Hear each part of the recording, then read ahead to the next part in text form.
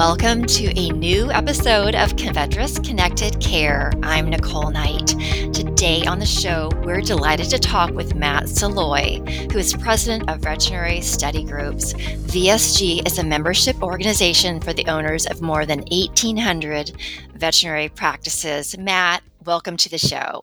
Thanks, Nicole. Great to be here. Appreciate it. You're a guest, it's fair to say, who needs little introduction. Industry folks will know you were most recently the AVMA's chief economist before being tapped to head VSG, which is a subsidiary of Covetrus.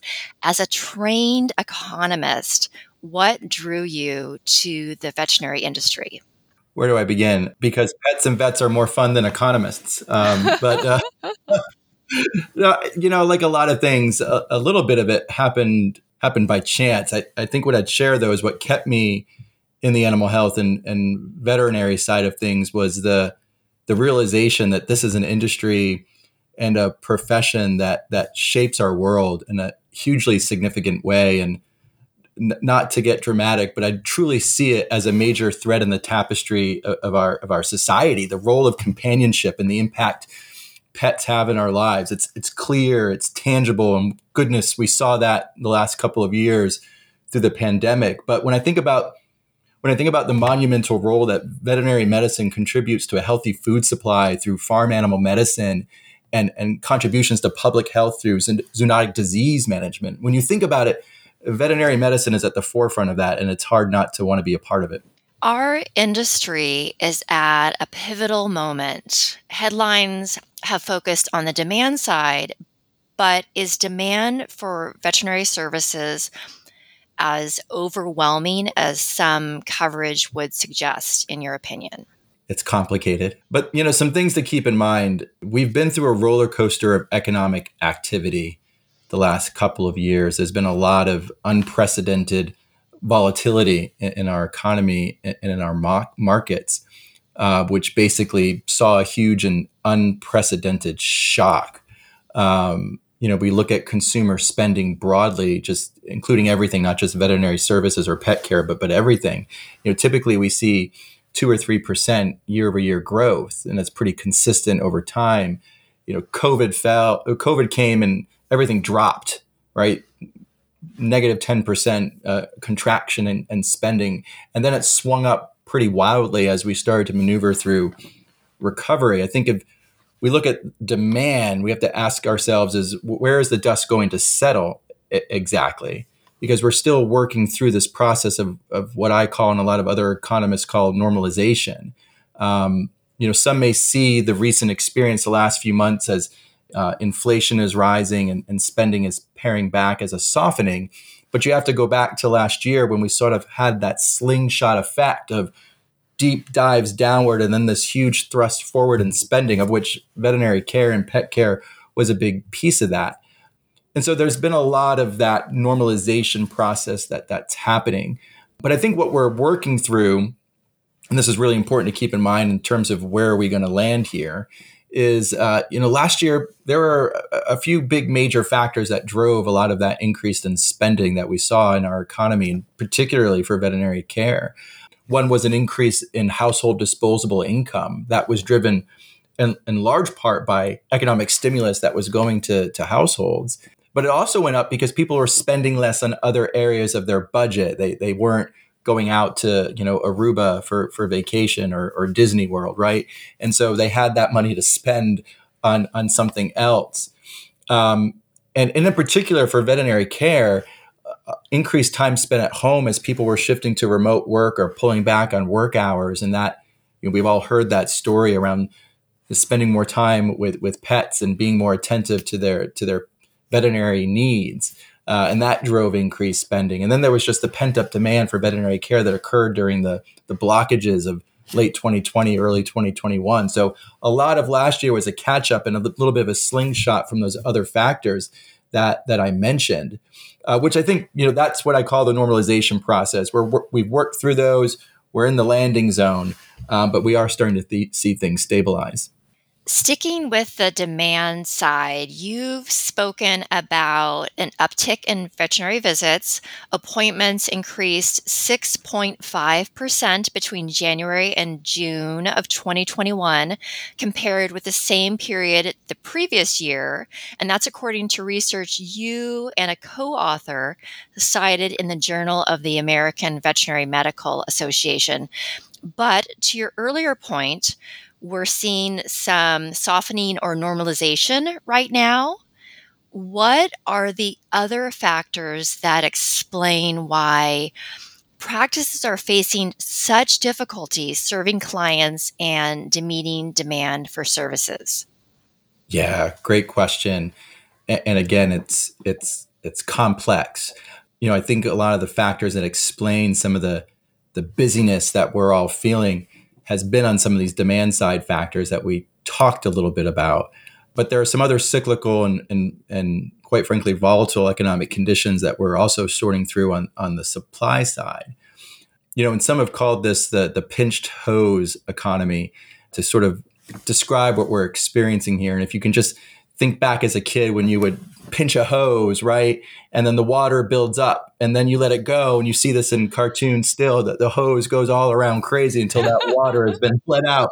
That's kind of what we're going through. So things feel crazy for a real, very real and tangible reason. And one of those areas of our economy that's going through a bit of period of volatility amongst other areas is our labor market. I think we've all read an article on labor shortages and the talent challenges there. And again, not to dismiss the demand, increased demand creates an increased demand for workers and labor, but it's much more complex than that for a couple of reasons. One, labor force participation is down. So there are a big swath of workers who are simply saying, I'm not going to work in this environment. They're not unemployed. They're choosing not to work. And so we have less available workers there. So that really creates, a significant issue when you're trying to hire staff. And we also have seen quitting go through the roof, which creates its own challenges, right? If anyone who's listening has been in a position where someone's quit and they have to rehire that person, it's time consuming. It takes a lot of energy to get a job posting out there, interview, land somewhere. And of course, we're doing this now in the most tight labor market we've seen. So that quitting creates a lot of challenges. And when you look at all the job openings that you see out there, you've got to ask yourself, how many of those are unique new jobs versus how many of those are replacing somebody who's quit? So that's an important issue as well. And then another factor in the labor market is turnover. Turnover, particularly in veterinary medicine, is rampant.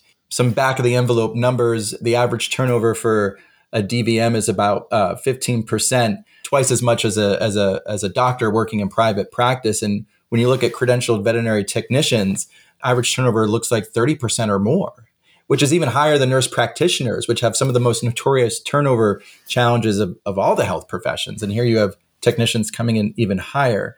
And so again, to emphasize that challenge, if you have a high turnover, in addition to the open roles you might be recruiting for, you're also trying to plug the drain of staff leaving your practice and having to rehire those positions. So that creates a labor challenge there. And then another issue is productivity, and can't talk enough about that barriers to efficiency and productivity came up during the pandemic and linger, quite frankly, that are wreaking havoc on staff's ability to deliver veterinary care, effectively reducing the number of patients that they're able to see in a given hour or a given day.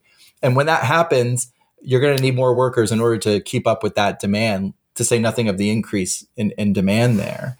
And not to forget about well-being, because well-being is wrapped in all of this, which is a separate issue and topic in and of itself. But when you have all these challenges, people are burnt out. And when you're burnt out, no one can do their jobs as effectively as they really want to, because they're coping with those challenges of feeling burnt out. So, like I said, it's complicated, but there are a lot of other things going on besides the demand side of the story. I want to tie back to something that you just touched on. You had noted in a recent presentation that 44% of vets said they were thinking of leaving the profession. This was from a 2021 survey, I believe. Are these Yeah. sentiments and the turnover that we're all seeing and that you've just discussed, is this a pandemic issue? Or I'm wondering if the pandemic brought existing underlying challenges into stark relief. What do you think? Yeah. Yes and yes. It's definitely a deep-seated issue, and I think something that was growing long before the pandemic. And what COVID did was tear the wound open even more, and made it all worse when we look at the well-being challenges. I mean, but look, so no rose-tinted glasses here. We've got our pain points inside and outside veterinary medicine, that I'm not sure anyone can escape right now. A labor shortage that's not going away anytime soon, barriers to productivity and efficiency, making work harder for everybody, burnout and declining well-being. And then we've got inflation, rising prices, affordability challenges of life and veterinary care, right? Disparities that we continue to see, and inequalities in our economy across health and wealth that COVID made worse. Supply chain challenges, global uncertainty, international conflict, and then domestic polarization and discontent, right? So there's a litany of things to feel worried about, right? And some of that preceded COVID. And it's just, you think, goodness gracious, where do we even begin with all of that? And it may sound contrived, but I think, our biggest challenges within veterinary medicine represent the biggest opportunities for us, Covetrus, veterinary study groups, other organizations and companies dedicated to supporting veterinarians and veterinary professionals, as an opportunity for us to adapt and deliver support to veterinary teams, and help them bring value back to their clients and deliver the best medicine to patients. And as I look around some of these challenges that I just kind of talked through, and think about how that relates with veterinary medicine, I think there are three overarching themes here that I've pocketed before along workforce, workflow, and well-being issues. And we've touched on some of these here, right? So with workforce and staffing, how do we address the staff shortages combined with the high turnover? And the workflow efficiency, productivity challenges. I mean, there are gaps and barriers to efficiency affecting practice performance. And then well-being, it's the mental health challenges and the issues of staff burnout. But if you look at these challenges, you can also flip them around. How can we reduce the pain of talent gaps? What can we do as an organization, as a company, to support veterinary practices? And what can we do to save time, increase productivity, to make it easier to be a veterinarian or a veterinary professional and deliver care? And ultimately supporting better team engagement and better well-being with a veterinary practice. We have challenges, there is no doubt, and we can't sugarcoat that. I wouldn't even try. But never have I seen a bigger opportunity to make a positive difference and help reshape veterinary medicine for the better. As you just mentioned, we have a host of challenges and we have opportunities ahead of us. So let's dig into what you just talked about a little bit more. How can we reduce the pain of talent gaps? How can we save time, increase productivity in the practice, and how can we support better engagement as well? Yeah. And I'd love to spend an hour on each of those pieces. If we had the time, right? Talent gap, productivity, better engagement. And, we go through that list of challenges, and it's, your jaw drops a little bit there. But then I also, not to get too bit of a Pollyanna here, I think what you just mentioned around the opportunity side is, I think this is the silver lining, and it's bright and it's blinding almost in my eye. Is, yes, we have significant challenges and we have so many options and opportunities to do something about them. And we could spend a lot of time talking about each of those areas and different strategies for success. But I think in the interest of time, the one major thread here that really excites me is the importance of efficiency and productivity. Leave it to an economist to say that's the most exciting thing here. And I realize it's not a glamorous topic, but it is at the root of so many things here when we think about it. The point I made to the barriers to efficiency that COVID brought, it made delivering veterinary care a lot harder and a lot more complicated. Some of the different processes and protocols that came up by choice and some not by choice, right? So deep cleaning exam rooms between visits to make sure things were sanitized, curbside care, only allowing a certain number of people in an office, a certain number of clients. Simple things like just taking payments over the phone, right? It doesn't seem like it would affect things, but just think about someone giving a credit card number and they get to that ninth digit and they mess it up and then they have to repeat the whole credit card number, right? Something that's a 3-second transaction just turned into 45, and you multiply that across thousands of patients, it adds up, right? So I want to be clear, though, when I talk about inefficiency and declining productivity, this does not mean an average veterinarian or practice is working less. Quite the contrary. I think we've never worked harder. Veterinary professionals have never worked harder and longer here.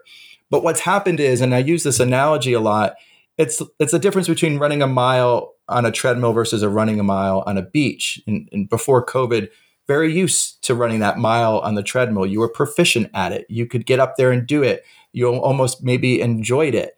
But what COVID did, and it still lingers, is basically took you off the treadmill and onto the beach. And we all know that's going to be a lot harder and you have to exert more effort. But it doesn't stop there because, yes, there was demand. And so you're having to run longer than a mile on the beach. And then you have this pandemic and all this other conflict and issues that we've talked about. And so it's like you're running a mile on a beach and there's a hurricane throwing heavy wind and rain at you, right? So this is the stressful environment that everyone's been put in. And so when I talk about efficiency and productivity and how that's a common red thread is how do we take veterinarians and veterinary professionals off that stormy beach environment and back in the treadmill where they understand and can run that mile so proficiently. And this is important when we think about well-being because this took a hit, right? And you're having to work harder. Burnout is amplified. You've got to work longer hours just to get the same amount of work done. And these efficiency and productivity issues, they amplify the staffing and workforce issues because, like I said before, suddenly you need more people because the ones you have are not able to meet the demand because of the barriers to efficiency that have been put in front of them. So by focusing on efficiency, we address workflows and how we leverage our staff and leverage technology. So we get a workflow dividend, we get a performance dividend to the practice, but we also get a well-being dividend because we're able to successfully address burnout and make it easier again to be a veterinarian. And then we have a workforce dividend in the sense that we might not need as many people as we think we need because the ones that we do have are now better able and better equipped to do their jobs. Let's stay on a thread that you picked up, technology. You've mentioned before that more reliance on technology means less reliance on labor. And we know in other sectors, human health, for example, they've leaned into adopting technology. Is there a disconnect in our field where we don't maybe see that happening as much or quite yet? Yeah, it's a tough question to answer. I mean, honestly, I think there are disconnects in every field, not just veterinary medicine. I think where veterinary medicine is unique is that the typical veterinarian practice owner is increasingly being tasked to deliver it all, provide the best medicine while also being a business owner that manages all aspects of that business: marketing, communications, client relationships, human resources, talent management, recruiting, financial management, operations. The list goes on and on. They're superheroes. It's incredible. They're superheroes, truly. And so the disconnect really here, I think, is finding the balance between, and I think every business owner struggles with this, is working in your business versus working on your business. And it's less a willingness I see to lean into technology, and more often than not, a struggle of finding where to start. And if you do, you face intense initiation fatigue. And by that, I just mean the burnout combined with, I got to do all this, but now you're asking me to try something new. So there's a learning curve there. Do I disrupt my whole practice by implementing a new PIM system where the one I've got, I don't really like it, but it's the devil I know. And so I just can't handle one more thing right now, even if I know that one thing in 6 months might get me to a better place, but I can't handle that. And so when you're faced with that high level of burnout, you have this initiation and decision fatigue. that takes place. I had this. It's a very contrived example, but I've become into birds, and I was looking for a new bird feeder. So you go onto Amazon, and all of a sudden you've got hopper feeders and fly-through feeders and tube feeders and bag feeders, and I just want a bird feeder that's going to bring birds to my yard. I can't handle this, and so. And to say nothing of when you look at reviews of what others have said, then it just sends you down this rabbit hole of one bad review. I can't deal with that. So I don't know what, I'm just not going to do anything. Right. So when we're faced with that, we fall back to the easy choices, which is I'm not going to upgrade my PIM system. And that's just one example. And so you end up sticking with the status quo rather than making choices and decisions to get you do that to get things out of the way rather than to get ahead. And that's what we need to do is shift that mindset to make decisions to get ahead there. And it's hard. It's really hard to do that.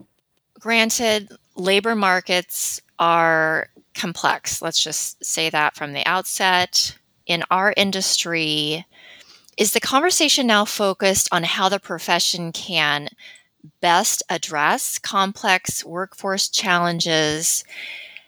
And I guess I'm also curious about why adding more people, why that isn't going to solve the issue. Yes.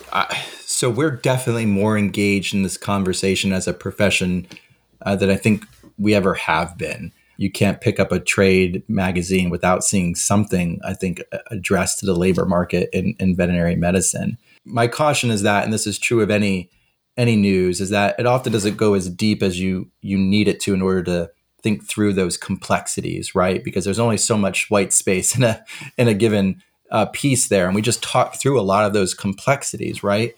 And I think this topic of adding more veterinarians or just veterinary professionals in general, building more veterinary schools, expanding class sizes, building the pipeline.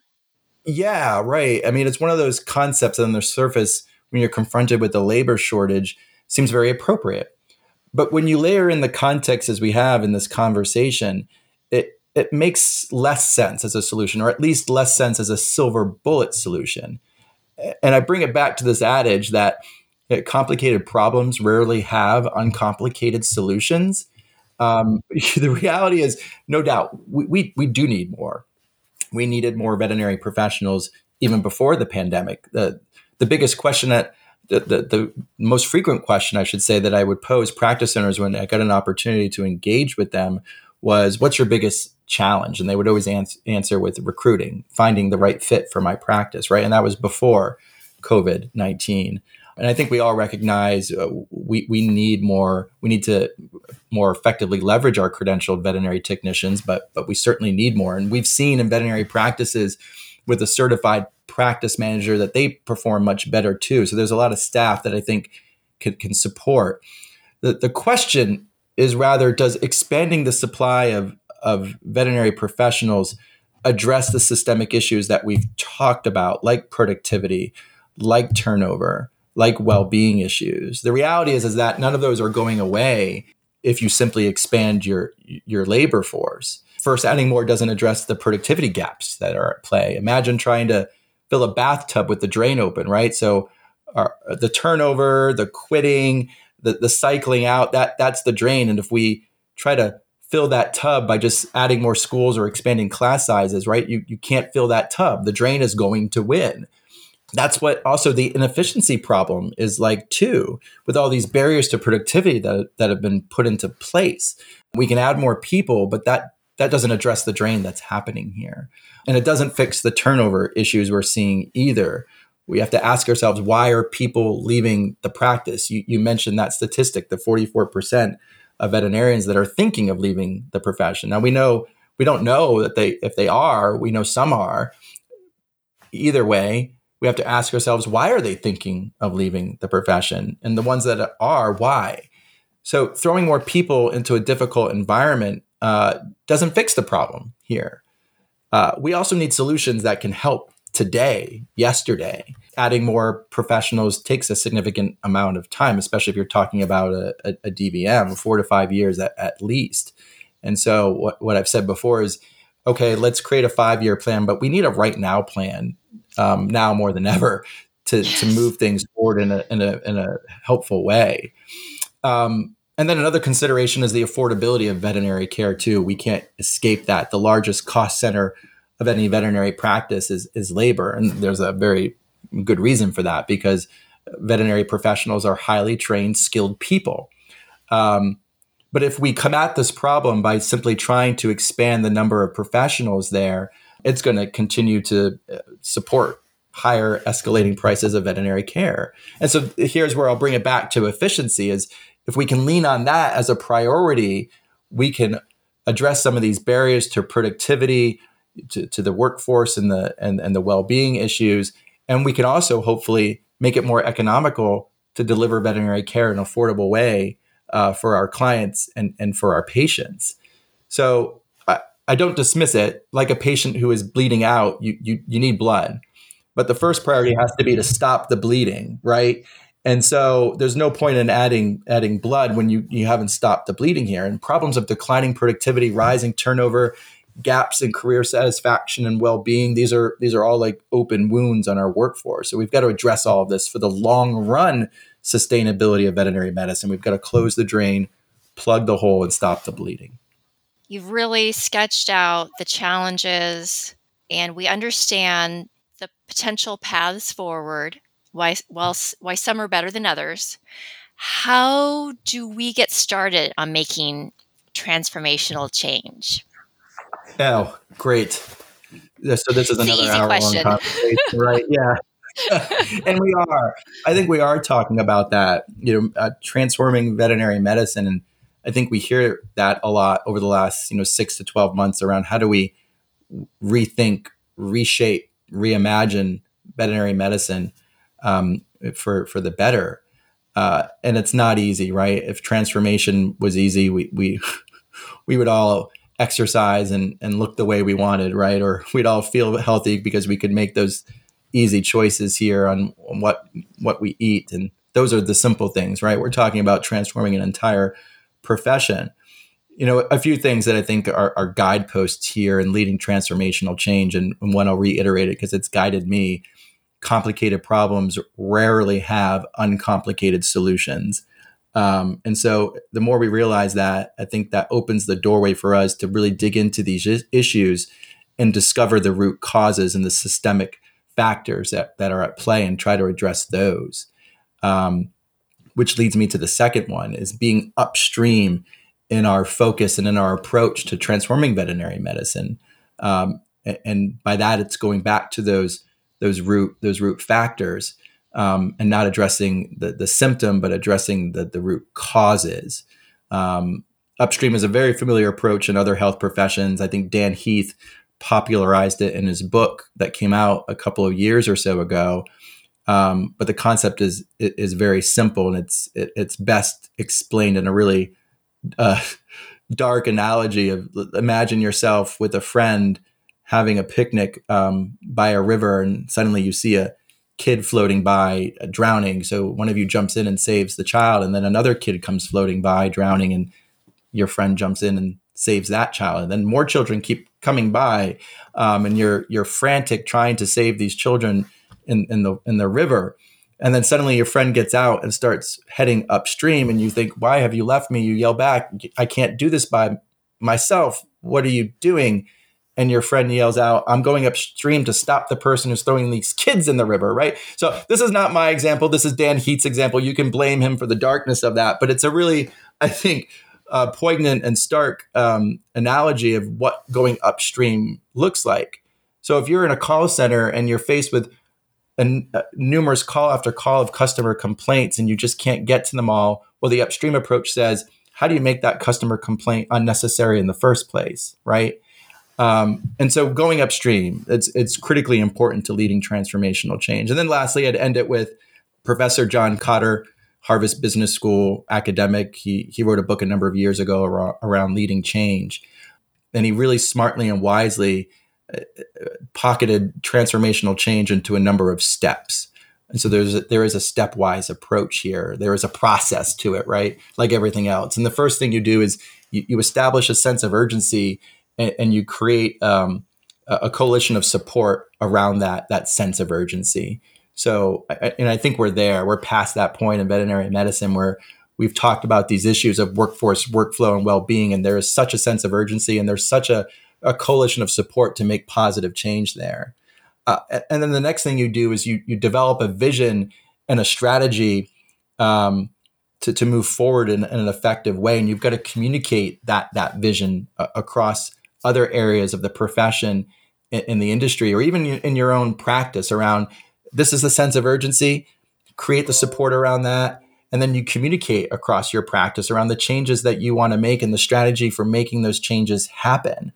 And then the next step here is going into action and generating short-term wins. Never try to eat the whole pie in one bite. You take it off bite by bite.